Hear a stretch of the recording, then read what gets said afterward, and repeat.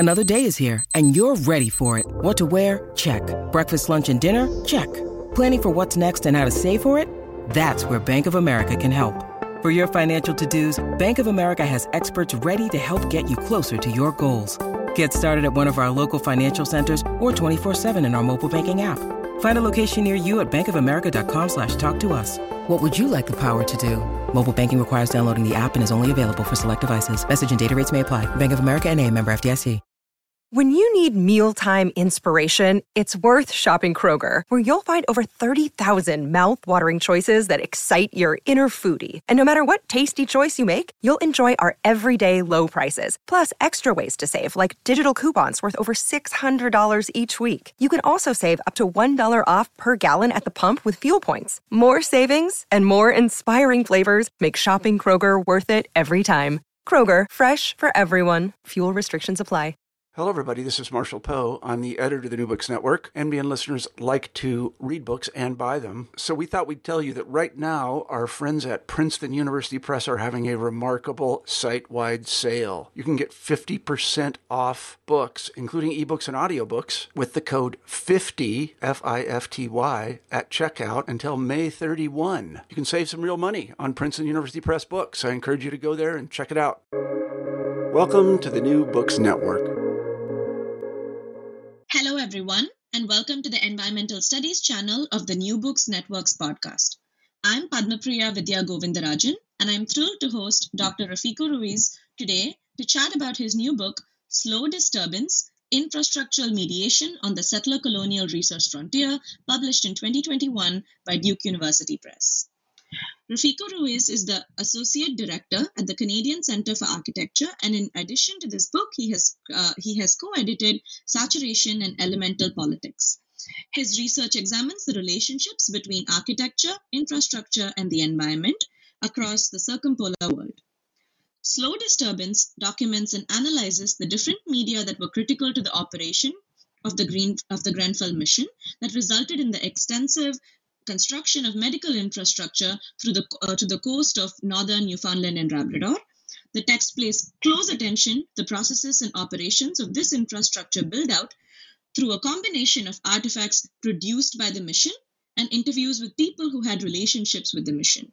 In doing so, the book studies the North Atlantic settler colonialism as a mediating project through the infrastructure it relies on and the experience of the emergent resource frontier. To this end, each chapter of the book looks at how an infrastructural zone came to be a part of the mission's reform process. I'm delighted to have you here with us. Thank you so much. Thanks for the invitation, Padma. I'm really looking forward to the conversation. Yeah. So I like to begin by asking authors how they imagine their audience to be, especially since environmental studies is an interdisciplinary project to begin with, just like your text. Maybe you could start by tracing the significance of what you call the minor history of the Grenfell mission. So who did you intend for this story to speak to, and what does it mean for you to locate your intervention within environmental media studies? Like, what are your stakes within that? Yeah. Well, as you know, I guess as someone immersed in a PhD project, and this was where this book originated for myself as well, it's sometimes hard to project that far into the future. And you hope to have a kind of readership and a public for your work. And in my case, that certainly came, in a way, it came a bit later. And as you'll discover yourself in a couple of years, when you do the work of transforming dissertation into a monograph, it accelerates, I would say, a kind of process of public accountability. And for myself, this really started to revolve around a broader efforts at documenting, critiquing, capturing in a way settler infrastructural interventions and experiences within the larger project of settler colonialism, in my case, in what's now Canada, and trying to think about how embedded within that there could be a kind of method available to media studies scholars, scholars in post-colonial studies and indigenous studies, a kind of way of apprehending how settler experiences and infrastructures have come into being sort of in tandem, come into being alongside one another and through one another. And so for me, that was really, I started out working on this actually like super odd research project on an evangelical Protestant medical mission from the late 19th century, on the margins, operating on what was then the sort of margins of the British Empire. And it was an effort to really try to document what, as you said, Stoller calls a kind of minor history, but that holds in itself a story around infrastructural mediation, so the lives and affects that through the settler colonial project, infrastructure, the building of infrastructure can make apparent. So for me, in terms of the broader public, who I was hoping to be invited in through this book, it was really, without maybe with like necessarily a public in mind, it was more thinking about a kind of experience of settler accountability, maybe particularly, again, within my own settler context of Canada, and trying to think about how, by telling what I describe as these kind of infrastructural stories through the book,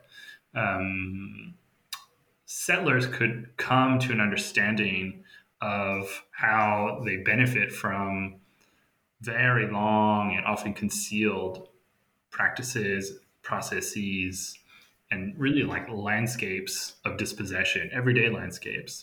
And so it was really trying to come, what I've come to actually like sort of more think about in retrospect after writing the book and engaging with it in other forums, is really thinking about it as participating in a broader sort of societal shift towards settler accountability as a kind of experience that needs to be maybe more centered and valued and given importance by settlers on who benefit from and live on Indigenous lands in different contexts. So yeah, that was a bit what I've come to see, I guess, as a sort of broad public for this book. But I hope in terms of the second part of your question around environmental media studies in particular, and it's really exciting to see so much compelling work emerging out of this. It's really kind of nascent subfield in a lot of ways. And your own positioning your own work within that subfield. It really, my hope was really to think about a kind of relational model for media studies and how mediation is such a lively process, and attending to how we can track different phenomena across these processes of mediation, extending to non-human life worlds is really, I think, what's maybe at the core of the most exciting work in environmental media studies today. So in your case, the monsoon, and really trying to understand how thinking, of course, very broadly around definitions of media, practices of communication, and then what sort of through those different relational dynamics makes for a much wider circle of, as I said earlier, accountability, notions of reciprocity, solidarity, and how these can all really, in a sense, become part of the discursive, analytical, and in a way sort of research domain of environmental media studies. So I think that was a bit, the ambition of situating this book within that subfield, but also a sort of larger research formation, I guess you could say. Okay, yeah, that makes a lot of sense. And as you're indicating, it's a very reflective process, writing this book and also engaging with this process of accountability and settler accountability. And I'm glad you brought up mediation because that was going to be my next question. So you say in your book that you offer a situated history of infrastructural mediation. So for our listeners, what would you say? Uh, about what mediation means to you here. You talk about infrastructural mediation, you talk about living mediation. Specifically, how do you analyze mediation in relation to environmental extraction while also thinking of the properties of conventional media technologies? Yeah, for sure. Of course, there's, when you look up mediation in the OED, there's this sort of first layer non-media studies definition, which is, of course, more grounded in a kind of process of negotiation, sort of mediation between two parties, which isn't, of course, the sense that you and I understand when we're thinking about how a resource frontier comes into being through what I call infrastructural mediation. So for me, it's a orientation and understanding of mediation that I share with scholars like Sarah Kember and Joanna Zielinska, who are really, really influential for my approach into building this notion of infrastructural mediation, especially through their notion of living mediation, is in their sense of the term, they really see it as like becoming with the world. So it's in very broad terms, like how through being in the world and through different technologies, we become with the world through mediation.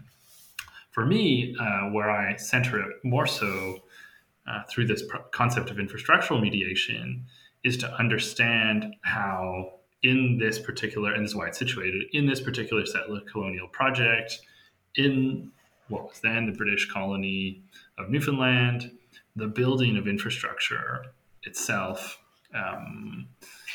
participated in the reform of settler fisherfolk lives. So this was, largely British settlers, French as well to some extent, who established themselves on the island of Newfoundland, dating back to the 15th century. And so by, the late 19th century, which is when my story starts, and Wilfred Grenfell, this British medical doctor and evangelical Protestant missionary who was sent by the Royal National Mission to deep sea fishermen to Newfoundland to quote unquote minister to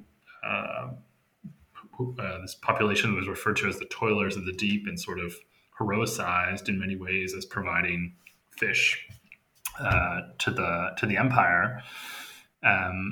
So in a lot of ways, the work that the Grenfell and the Grenfell mission, the mission he would eventually found, would do was really around trying to account for the very lives themselves of settler fisher folks and how they could be perpetuated.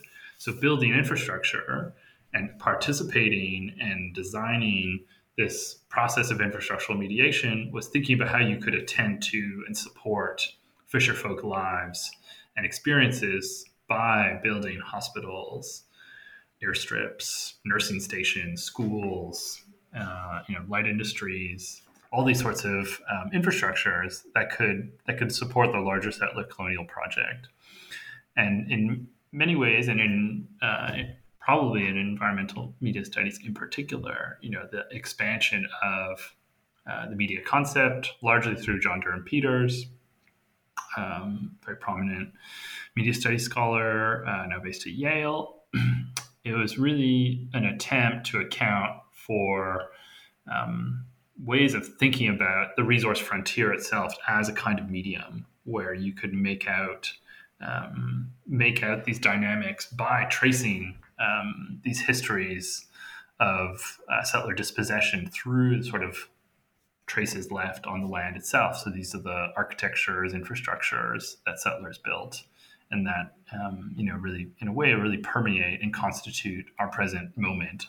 So infrastructural mediation, the concept of mediation itself, is a way of navigating of navigating where we are in a way in the present, and how settler accountability can or needs, at its best in a way, needs to actually read through into the past through these settler infrastructures in order to make out where they come from, why, who built them, who benefits from them, etc. And trying, and actually it's the concept, it's the process of mediation itself that lets us see that. It's a sort of way of navigating those dynamics.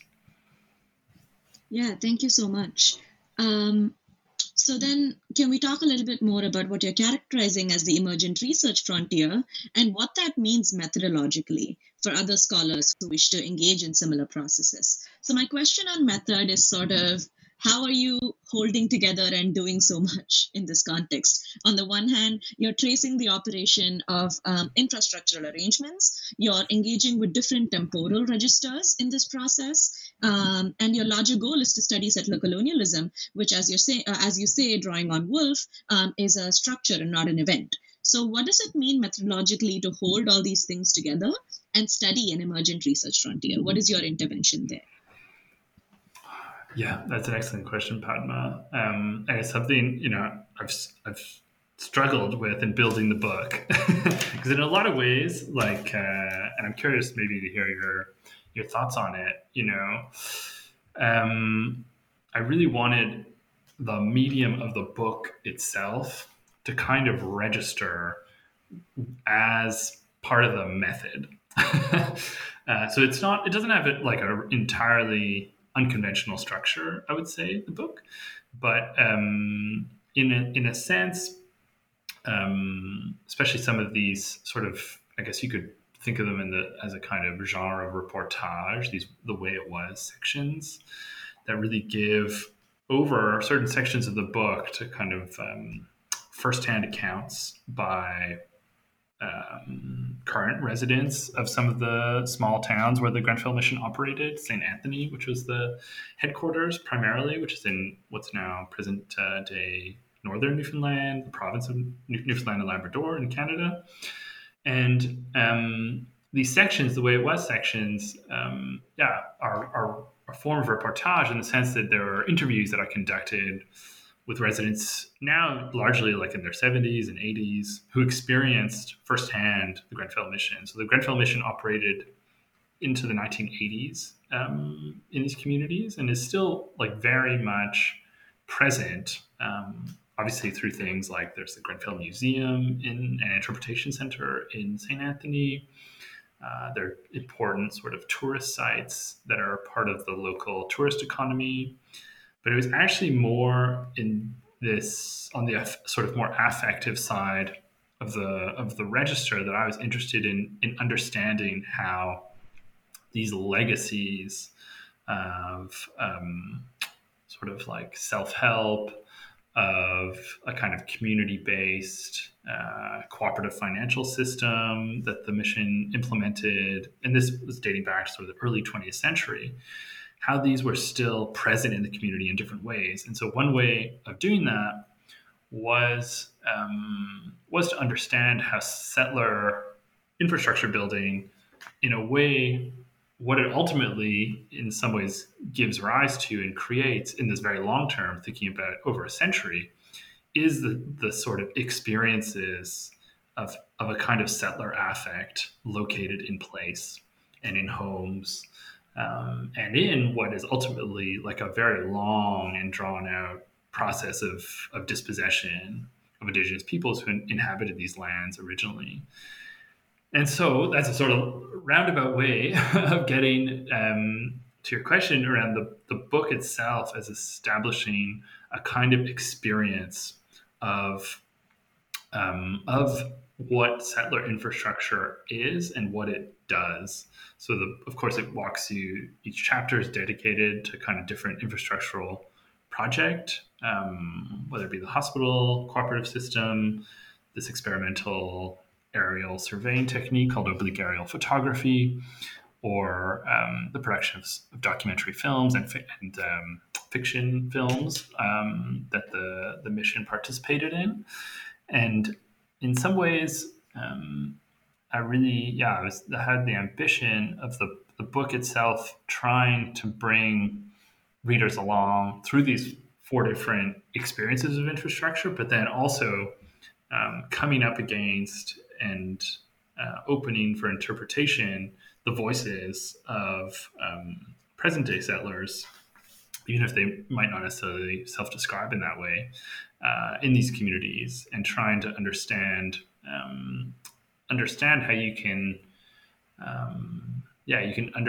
you can experience infrastructural mediation in the present through the voices of these community members. So to me, that's if I'm going back to like these earlier conversation we had around notion of settler accountability, it's trying to open that pathway up maybe for people, settlers in particular, who need to learn more about why they are where they are, what they benefit from, and who in a sense has paid the price for not being on those lands necessarily. Yeah, I completely see what you're saying, though, about the book being a part of your process, because I felt like as you were analyzing and offering these descriptions in the chapters, you were offering these images, these maps that one could trace along with you and along with your analysis, and that became a part of the reader's own process as well. And I'm sure you've been asked this before, so hopefully I'm not putting you too much on the spot, but how did you make the decisions about what to retain and what to offer the reader as part of this journey? And what were the conversations that you decided to prioritize? And are there conversations that you wish you'd had the space to have within this book? I mean, I think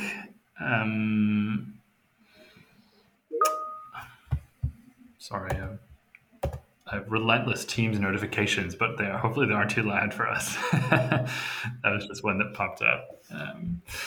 It's closed, but somehow it still returns. So I think,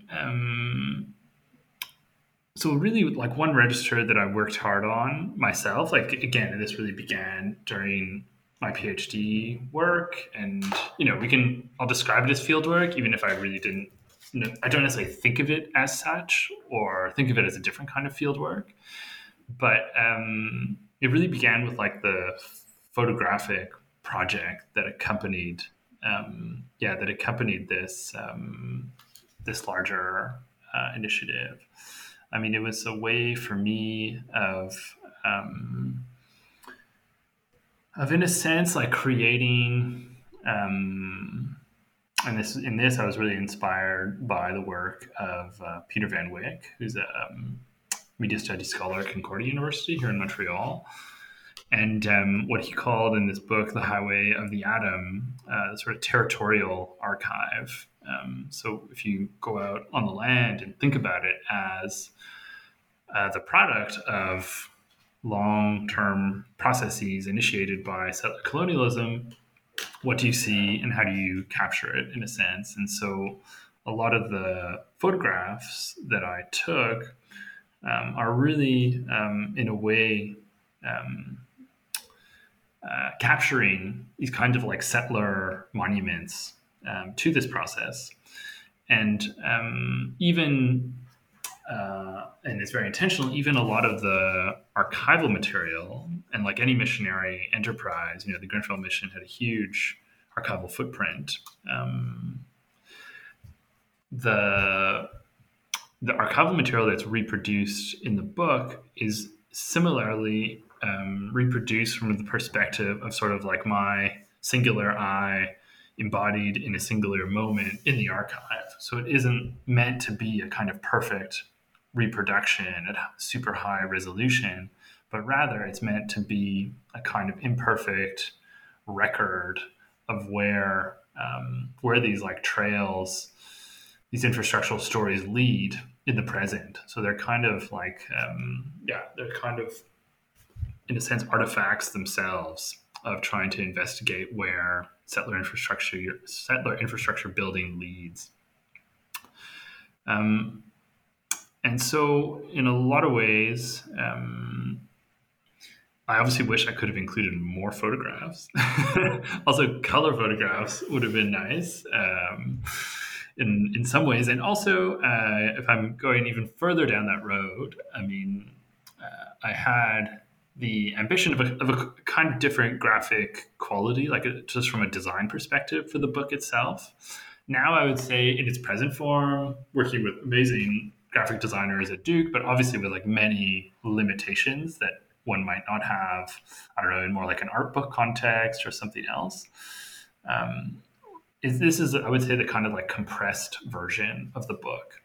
And I would have liked to, in a sense, give almost like equal weight or more weight to the photographs and to these archival artifacts by letting them, in a sense, like have a more communicative relationship one to the other across the actual pages of the book in some ways. And again, like I talked about the book itself as a kind of experience of infrastructural mediation. And I think that would have been, that would have been foregranted if it had been like a different format, a larger book, a way of having like images speak to one another in a different arrangement. But then in terms of the conversations that I didn't have that could have been included in this book, I think, like to give you an example, I mean, I spent some time in Northwest River. So this is a small community outside of Happy Valley, Goose Bay, which is the largest small city in Labrador. And across from Northwest River, which was after St. Anthony, which is on the island of Newfoundland proper, Northwest River was a sort of base of operations for the Grenfell mission in Labrador. And even today, there are many, many buildings that show these traces of the Grenfell mission's influence, and of the way that they created these communities and affected local life in a sense. But across the river, it separates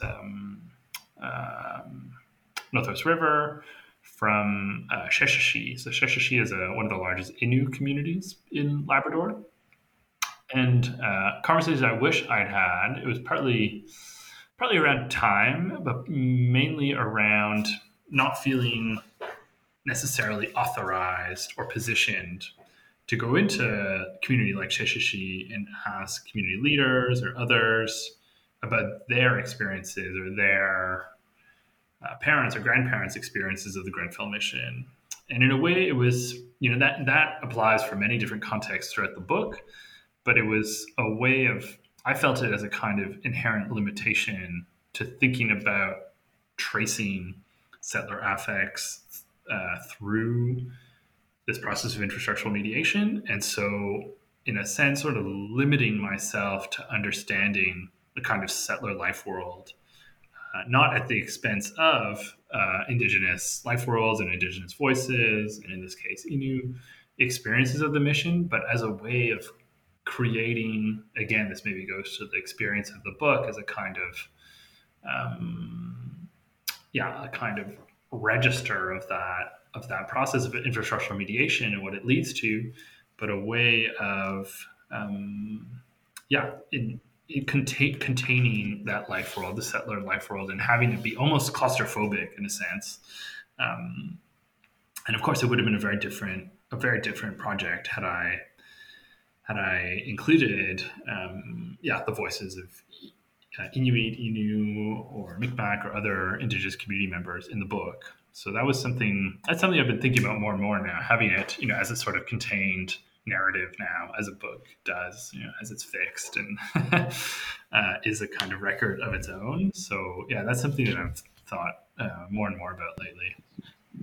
Yeah, I feel like that's what happens when you release a book into the world. It feels like a final product, but it's so much more than what it can be. And I think, like you're saying, it's an important choice you made, that this is the story and this is the narrative you want to stay with. And it feels like it is honest to what you were saying about settler accountability and producing settler accountability there, and have that be center stage. So I appreciate that, and I feel it.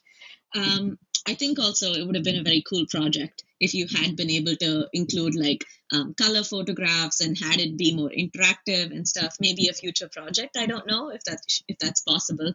I can't imagine what the size or the quality of that book would be, but it sounds exciting for sure. Maybe then, since we've spoken a lot about the human in your interface, but also drawing on your refrain of the fish came first, I wonder if you could speak a little bit more on the significance of the non-human in your analysis. And I hate to say human, non-human interactions as if there has to be a binary and that's how we understand it. But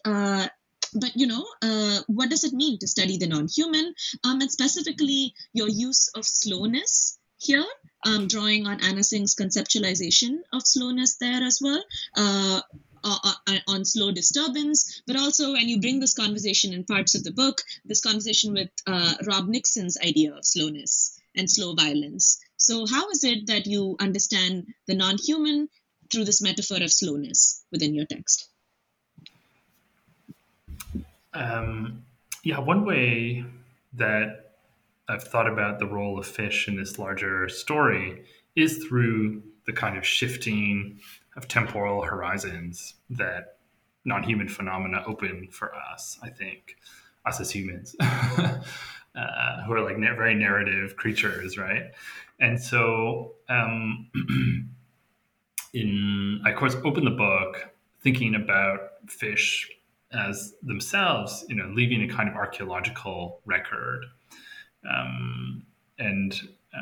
If through settler colonialism's effects, an indigenous group like the Beothuk, who were in many ways like the original caretakers of the island of what's now Newfoundland, and they were rendered extinct through the arrival of European settlers.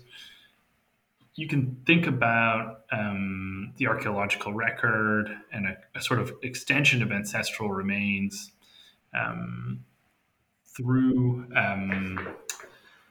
that in a sense make non-human and human worlds cohabitate in different ways. We're all as species will eventually return to the earth in some ways and leave different kinds of records that communicate, that can serve as media for future generations. So it's sort of reading our environments in that way, as you suggested, makes this boundary, this binary human non-human, start to be a bit blurrier and starts to maybe show the productiveness of centering a process like mediation in thinking about how particular environments come into being and how extraction is a process that accelerates and renders often very violent phenomena across these different environments. So the fish in this story are really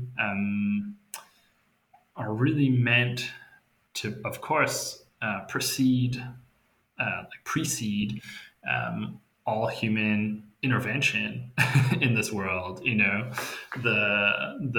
colony of Newfoundland at its very earliest was really treated as a kind of giant stage or fishing vessel. Stage was really like a sort of man-made structure, often made out of wood, that settler fisher folk would use to cure and dry fish, primarily cod, in this part of the British Empire.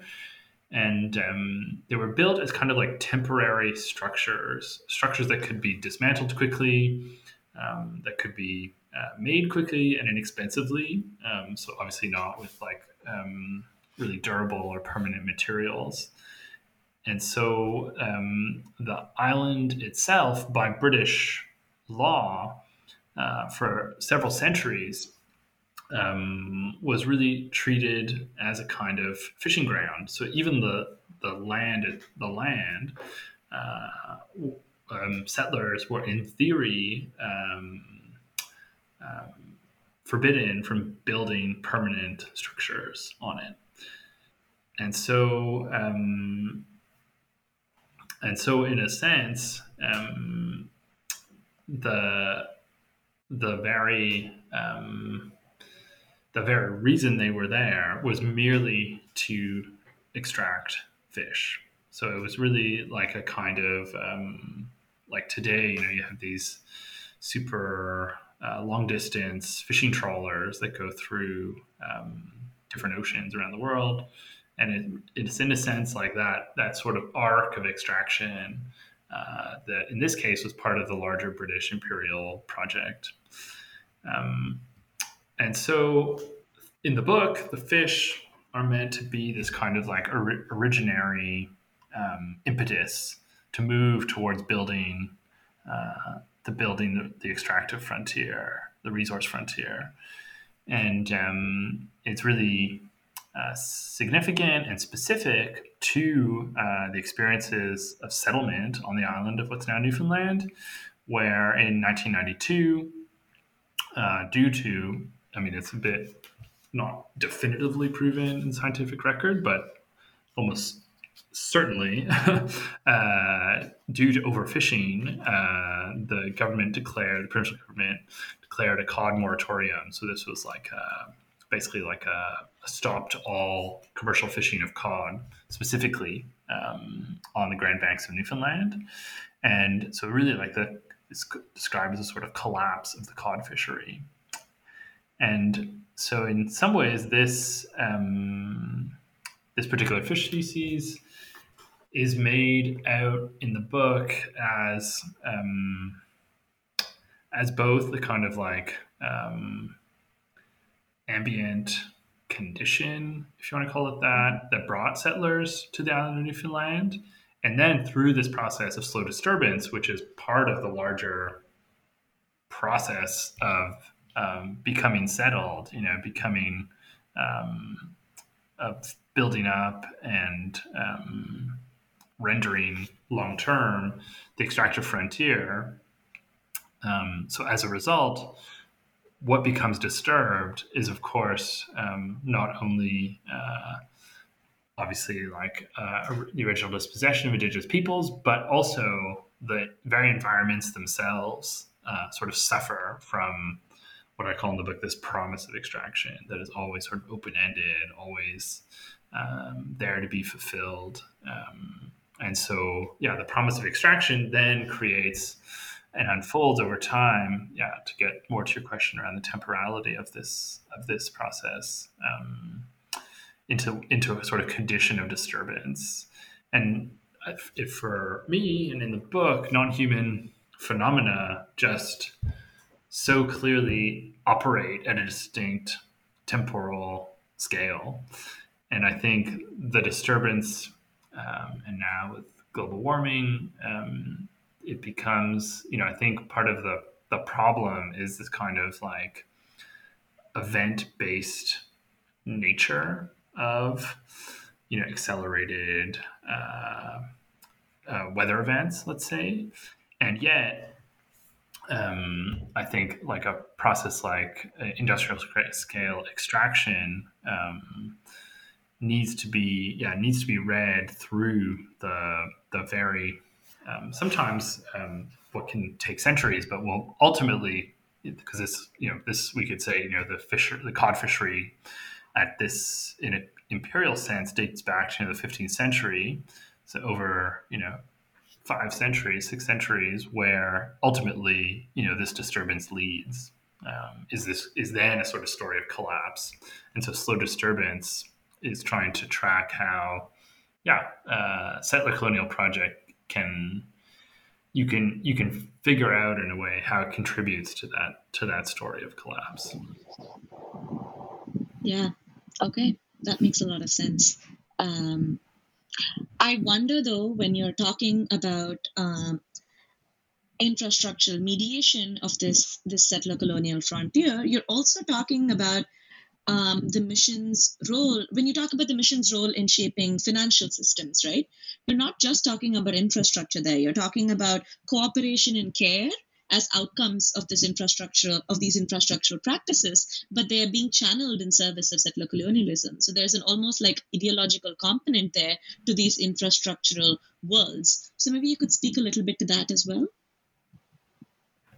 Definitely, yeah. Thanks for bringing that up. I think, there is, and that's out of the, I guess, the four treatments of settler infrastructure in the book. That is certainly, you could say, the sort of most immaterial, maybe, and it was. Ultimately, the introduction of a system of cooperative finance was in some ways like a way to ensure the longevity of settlement. It came about through like a kind of like crisis of what was called the truck system. So this is like a non-cash based economy where settler fisher folk would trade their, like a kind of barter system, trade their, often it was cod, their dried cod to the local merchant, and in return receive goods of various kinds to basically allow them to continue fishing for another season. And this cycle would continue, and often it was more of a debt-based cycle because their catch wouldn't quite cover the inflated costs of goods. And so ultimately it becomes a kind of form of indentured servitude, because there's no possibility of finding another buyer for your goods, and so you become reliant on the single merchant, who is then representative of a larger merchant interest in that context. And so at the base of it, and as another dimension of the book that I talk about was really when thinking about, in this case, evangelical Protestant medical mission and their definition of good works, and what religion itself could do in the world in a material sense, was of course to just build to build hospitals, to build nursing stations, and to actually care very directly for fisherfolk bodies that were, in this moment in particular, after several sort of failed seasons of the fishery, were in pretty dire conditions. And so even though the cooperative system was established as a way of gaining independence relatively for the fishermen to have like direct to market access, and was really also inspired by the cooperative movement in Manchester. This was a little bit later in the 1920s and 1930s, like in comparison to when the cooperative system was introduced in Newfoundland, like around 1905, or Southern Labrador, particularly in Red Bay. It was really what I also try to not lose sight of, even. And you're totally right. This was a kind of like immaterial form of infrastructural mediation, was like creating a system within which they could, the fisherfolk could sell fish direct to market, let's say. Even more so than of course, the boats that they relied on. They ultimately had like a dedicated boat that would bring their catch. Was in a way this condition of settler fisherfolk bodies themselves. So in some ways, like, this may be something I maybe even don't highlight strongly enough in the chapter, was really the disconnect of or I don't know what the right word is, but like the experience for officials from the Royal National Mission Deep Sea Fishermen, but also just British government officials going through the colony and witnessing the poverty and the hardships and the bodies themselves of white fisher folks, and important that they were white, and important that they were British and colonists, and thinking about them as a very racialized group that belongs and that is deserving of care. And so, I think it's it's a really, really nice point that bodies, ships, the cash ledgers are all part of a kind of infrastructural system But then it's the kind of, I think, and this is where I find the work of Lauren Berlant so compelling, but I think she describes it as kind of patterning of social form. And so how that is ultimately accomplished, this, and again, maybe thinking about Sarah Kember and Joanna Zielinska's notion of living mediation is, and this is even applies, I think, in a historical register, is thinking about, these kinds of everyday dynamics that were created by these systems and the ways they lived through them, and settlers could navigate them. And that is directly implicating something like this sort of truck system that then got transformed by and into the cooperative system that the Grenfell mission introduced. So this is a kind of liveliness that attending to these different processes lets you see. Yeah, absolutely. That might be the last of my questions on the book itself. So just to round out this episode, maybe you could tell us a little bit in the year since this book's been published. What projects have you been working on, and what are your upcoming projects? Definitely.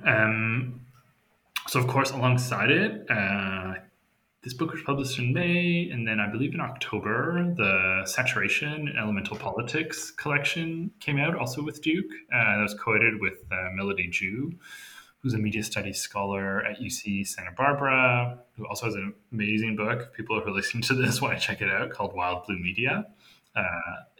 And so, of course, and speaking of temporality, these two projects are, of course, anchored a few years back in the past, as they take a little while to come into the world.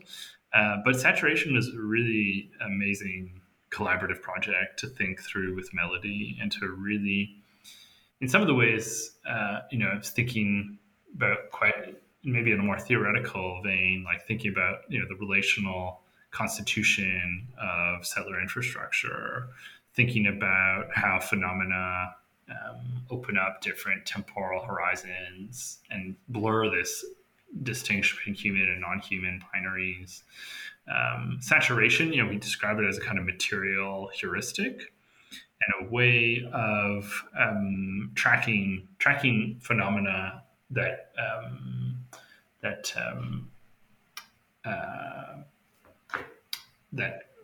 how do we put it? I have to remember. Essentially, that sort of like coexist in a similar environment, and we track through notion of phase change, of threshold and precipitate, and really trying to see how phenomena, often through the effects of global warming, but not only, need to be attended to across these different states through which they transition. So it's really, trying to be attentive to a kind of unfolding in time and space, sometimes accelerating, sometimes slowing down, when you're trying to think about a kind of saturated situation. And there are really exciting chapters in the book that touch on everything from like the oil barrel as a kind of unit of measurement that in Jean-Claude and Christo's work, kind of commentary on the condition of saturation of oil or scarcity of oil in the 1970s, and then going all the way through to a really excellent chapter on the concept of enclosure and thinking about the ocean as a kind of saturated commodity space. This is Max Ritz's chapter in the book. And so, saturation emerged alongside slow disturbance, but something I've been working on for a long time, dating back to sort of PhD years, really like going maybe back to like 2010, is a book now called Phase State Earth, Ice at the Ends of Climate Change. And this is going to be a book on, if Slow Disturbance is a book about settler infrastructure stories, Phase State Earth is a book about ice stories. And so what these are is thinking about, again, maybe through sort of narratives of disturbance, but in this case, what I call phase state Earth. So this is thinking about now under the conditions of global warming, and specifically through the phase state of ice, so like water in its solid form, how we've entered an era where the sort of predictability of the cycle of going through, in this case, the hydrological cycle, moving through conditions of atmospheric gases, liquid water, or sort of solid state ice, that has now been disrupted in a way. And so what the book tries to do is really think about, and that's the sort of subtitle of the book, Ice at the Ends of Climate Change. And ends in this case are both, I guess they're really like three things. Firstly, it's the sort of geographical poles, of course, and the book tends to and tries to create a kind of what I call a kind of drift path theory. So following environmental phenomena, in this case, ice, through its dissolution, and what are the what does it let us see when it comes to, of course, acceleration of carbon effects, the ethical responsibilities of what I call the carbon subject, which is largely, Western, urban, and the sort of benefits of carbon, the carbon economy. And so when you follow this drift path, where does it lead? Who does it implicate? So it really begins, the book opens at 66 degrees north latitudes and then travels in terms of its structure by degree, moving to 66 degrees south. And the second sense of ends is also a kind of means-ends relationship. So like ice at the ends of climate change thinks about ice as a kind of subject that has become subject to the conditions of global warming. And so giving ice a kind of agency when it comes to experiencing warming. And again, this in this book will more so foreground the experiences of largely Inuit, in some of the places I've been, Inuit community members who are experiencing accelerating and amplified climate effects through global warming, and what this means for their experiences of ice in their communities. And sometimes this can be very ambiguous. For example, like in Ilulissat, in Kalaalleq Nunaat in Greenland, where there's a really important glacier, one of the fastest calving glaciers in the world, but it's also become a kind of magnet for a kind of dark tourism, coming to experience global warming at its most iconic, in a sense. So icebergs calve off the face of this glacier. And of course, it's really important to the local economy that people come there and want to experience and have this proximity to the glacier. That's called Sermeck-Kujalleq. And in that sense, there's a real ambiguity to the kind of economies that get built up out of accelerated ice loss. And so it sort of spends time in that ambiguity and understands what the ends, what are the, in terms of a means-ends relationship, who benefits, who doesn't, and how ice is implicated there. And then the last sense of ends is, in the book, I build up concept of end media. And so these are like experiences, not like of the end times, but a kind of trying to put forward ice as opening these stories of where carbon effects are most manifest. Because of course, because of the albedo effect, at the poles, global warming's effects are amplified, and they're, in a way, they kind of are making those locations into a kind of future space of what anticipating for people who live at more southerly latitudes will come, in a sense. Similarly to like vertical spaces like high mountain glaciers, etc. But in this case, it's even more pronounced. And so end media are ways of building stories, and this is very similar to slow disturbance, through different my own photographic practice, through archival media, through a range of different. There's more art actually in this book, and so thinking about how and media are stories we can tell that open up for different forms of accountability around the effects of global warming and how the carbon subject is really centered by and needs to. I mean, I'm struggling now. It's just the book is done more or less. The manuscript is out through Duke, and I'm really hopeful it'll be out in a couple of years. But it's something I'm struggling with now. Is like as with any book, is a bit of